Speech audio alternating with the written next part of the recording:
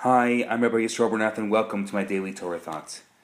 This Shabbat, we're going to finish the book of Genesis, the first of the 5 books of Moses. Can you tell me what the first verse is? Of course, Bereshit bara Elokim. In the beginning, God created, right? But how about the last verse? Do you know what the last verse of the book of Genesis is? Don't worry, most people don't know the last verse of the book of Genesis. It reads, "And Joseph died. They embalmed him, placed him in a coffin, and buried him in Egypt." Now the verses just before are beautiful verses. They describe Joseph telling his brothers that a time will come when God will surely remember them, and they will return home to the land of Israel. He asks his brothers that he be remembered at that time and taken out of Egypt along with them. The final words of Joseph to his brothers is Pakod Yifkod. These words reverberate to this day.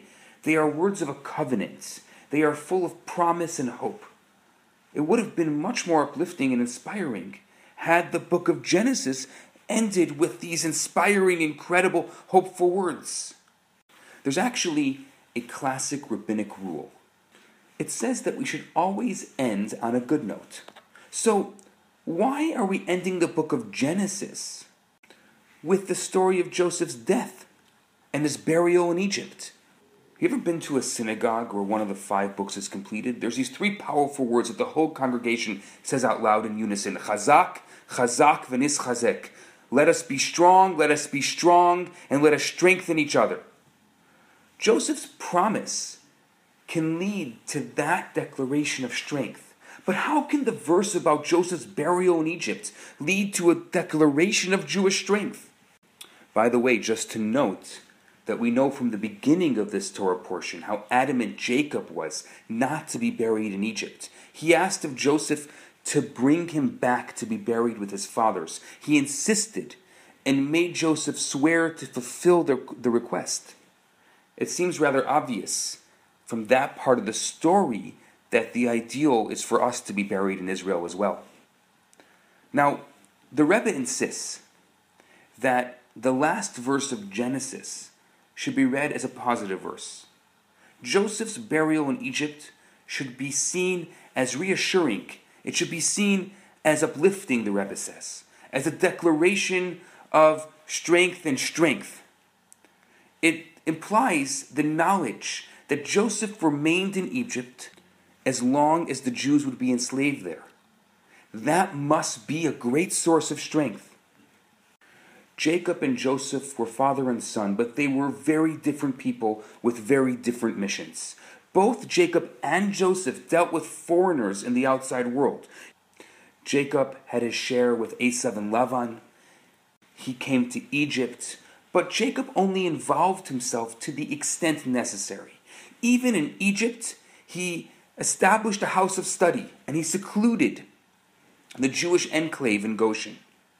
And he didn't want to stay there one unnecessary moment. After his passing, he wanted to be brought home to Israel.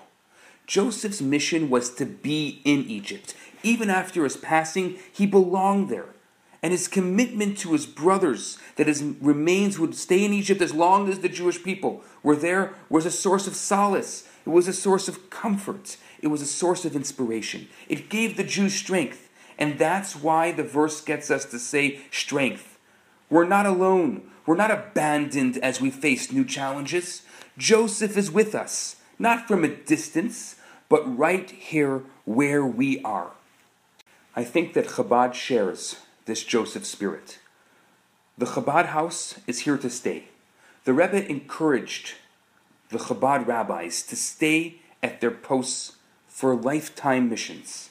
It's not always possible, and sometimes changes need to be made. But for the most part, Chabad rabbis don't move from place to place. They don't come for 2 years or 3 years or 5 years. Some agencies or organizations are there to help people, and then they move on to bigger and better places. They move on to the next phase of their career. Chabad can help with that too, but its core mission is to build and support and strengthen individual Jews and the Jewish community wherever Jews live. Chabad sets down roots and raises children and lives their lives in and with those communities. Deep down, Chabad shares Jacob's spirit too. There's a part of each Chabad that yearns to go back home, and that tension and synthesis defines us. But that's a different story. Today we're talking about Joseph and that sense of responsibility and commitment to one's mission. Don't abandon ship or put yourself first. Be there and be 100%. I think there's a message here for each of us. Often we sit here in our Jewish life situations dreaming and yearning for something more ideal. Like Jacob, sometimes those goals are to pursue especially longer term. But like Joseph, there's a lot to be said about being Jewishly committed, at least for now, to the place where you are now, no matter how small, no matter how difficult, regardless of how lowly or distant, even a place like Egypt. Like the image on the mall map says, you are here. This is our mission, this is our place, and our job is to make a dwelling place for God right here, to maximize its potential. Make the most of what you have. Be invested. Discover hidden resources that you never knew you had. Be here and give it all you got. I'm Rabbi Yisroel Bernath. This is my Daily Torah Thought. Have a fantastic day. Hi, Rabbi Bernath here. I have some great news for you. My popular 4-week course, Kabbalah for Everyone, is available right now for free for the next 50 people who download it.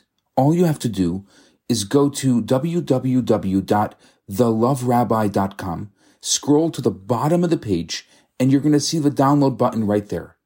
In this course, I talk about the Kabbalistic secrets to relationships, to wealth, to happiness, and balance.